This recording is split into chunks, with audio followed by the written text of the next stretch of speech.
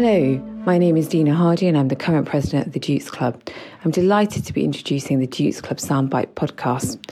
We'll be kickstarting our podcast series during the global pandemic of COVID-19 with our Keeping Well series. The aim of this podcast series is to provide trainees with support during this difficult time, with an emphasis on mental and physical well-being.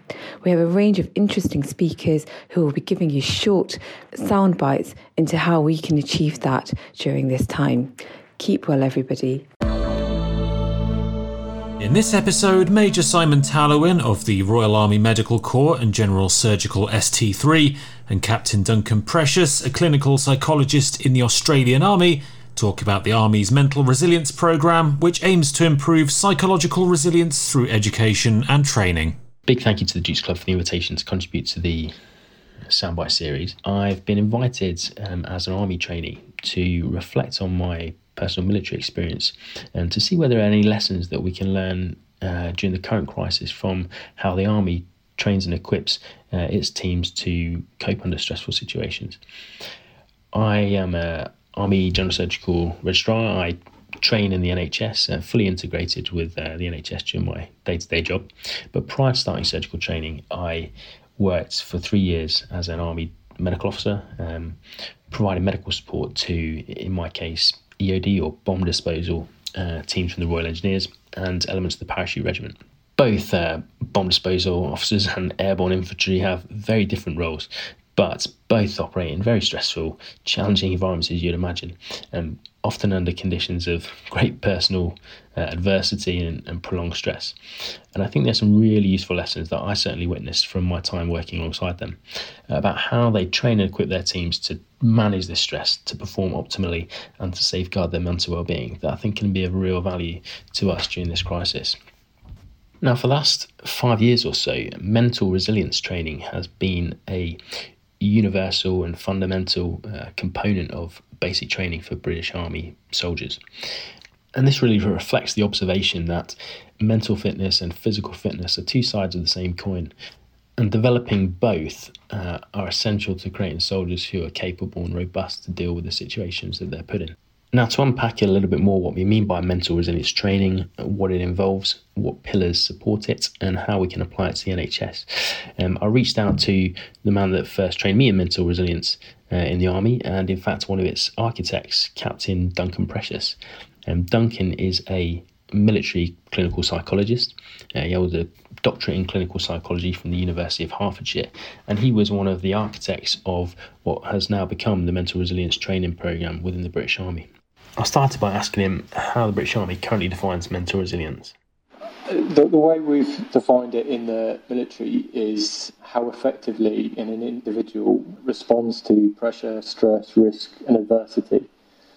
So it's that whole concept of, when a person is exposed to stressful situations, how effectively they can perform, maintain their well-being and kind of act in that situation. And that situation typically is one of high risk and adversity. In developing the Army's mental resilience training, Duncan and his team conducted a meta-analysis from the worlds of business, sports psychology and militaries all across the world to identify the fundamental pillars that support mental resilience. So those 6 pillars that the evidence base across all these different sectors show as the key facets of individual mental resilience are social support. So that's how well a person can ask for help and access social support, be it from friends, family, leadership. That's obviously massively important. The second pillar was a sense of purpose, the meaning behind what we're doing. And within the NHS at the moment, that's evidently clear, the meaning and the purpose behind what our fantastic healthcare professionals are doing. The third pillar was self-belief. So training is fundamental to that. The way that we develop our self-belief is that we're put in difficult and testing training environments where we develop our competence, we develop our knowledge, we develop our skills and experience, and that gives us the self-belief that we can get through that situation. So I think has been found to be massively important. If we believe we can get through something, then inevitably we will. So again, that overlap to our healthcare professionals is that self-belief that we have the knowledge, we have the competence, we have the experience to get through this situation, and we believe that we can. Another one of those pillars, which is very important, is kind of positive emotion. So positive emotion is our body armour to negative emotion. So we need to be doing activities, we need to be doing tasks in everyday daily life where we experience some positive emotions, pride, a sense of achievement, happiness, excitement, love. All of those positive emotions help us to deal with the negative emotions that come from a crisis situation, particularly over a prolonged period of time. And then the final two pillars are to do with coping. So in order to perform well and maintain our well-being in stressful situations, we need to have developed coping skills. And the evidence base has split these coping skills into two different areas. The first is problem-focused coping. So that's kind of cognitive coping skills such as goal setting, prioritization, those very practical cognitive problem-solving strategies. And then the other set of coping skills is emotion-focused coping skills. So our ability to improve our emotional intelligence, emotional literacy, to be able to communicate and understand our own emotions so we can then regulate them. Now, obviously, in the military, much of military training, we learn to detach from emotions, we learn to control them, because obviously in a very highly stressful situation, we don't want to become too emotional that we can't perform, we can't concentrate, and we can't execute the tasks that we have to do. And very similar to any doctor, surgeon, healthcare professional in a hospital setting. However, what we need to then train people to do is how to reconnect to those emotions and how to process the emotions when they're out of that stressful situation, when they're home, when they're back with their families, when they're self-isolating on their own.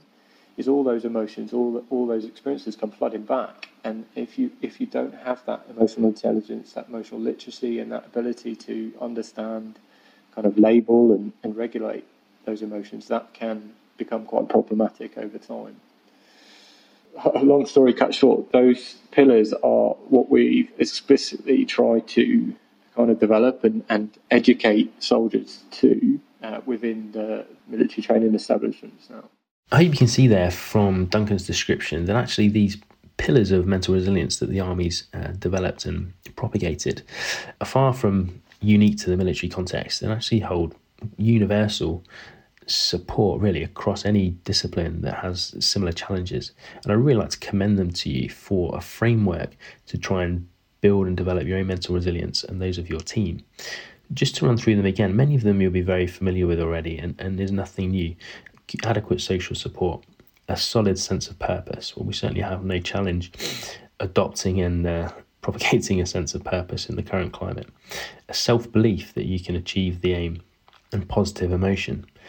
The two that you perhaps be less familiar with is these coping skills related to problem-focused mental coping skills, or the strategies to develop mental control, and the emotionally focused emotional control coping skills. It all makes sense in theory, of course, but how do you actually practice mental control and emotional control in the real world? What does that look like as a skill? Well, to deal with mental control to start with, there are two techniques that I've found particularly useful in my military and surgical careers, and that's goal setting and mental rehearsal. Very simply, goal setting is clearly setting small, achievable goals that break down a seemingly insurmountable challenge into smaller, achievable chunks. It helps to manage the anxiety level and enhance focus. And secondly, mental rehearsal. Now, this, of course, will be familiar to anyone who's stood in a trauma bay awaiting a trauma casualty to arrive or preparing to go into the operating theatre.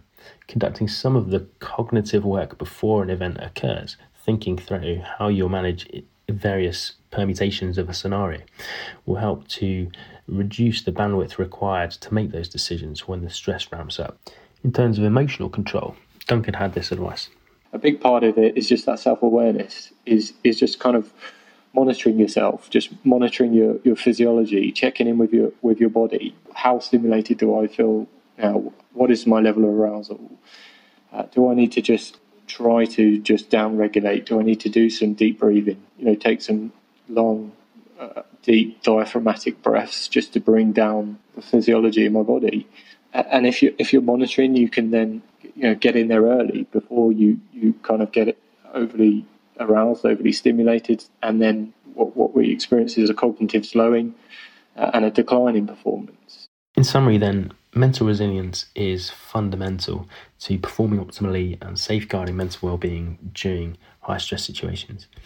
It's a skill that can be trained, and the Army's pillars of mental resilience can be a useful framework for developing and supporting it in yourself and your team. Simple skills practiced regularly can help you develop mental and emotional control to cope when the situation becomes challenging. I really hope that's been of value to people. I just want to wish everyone the best of luck in these difficult times, and very happy for people to reach out to me if they got any questions. All the best. Stay safe.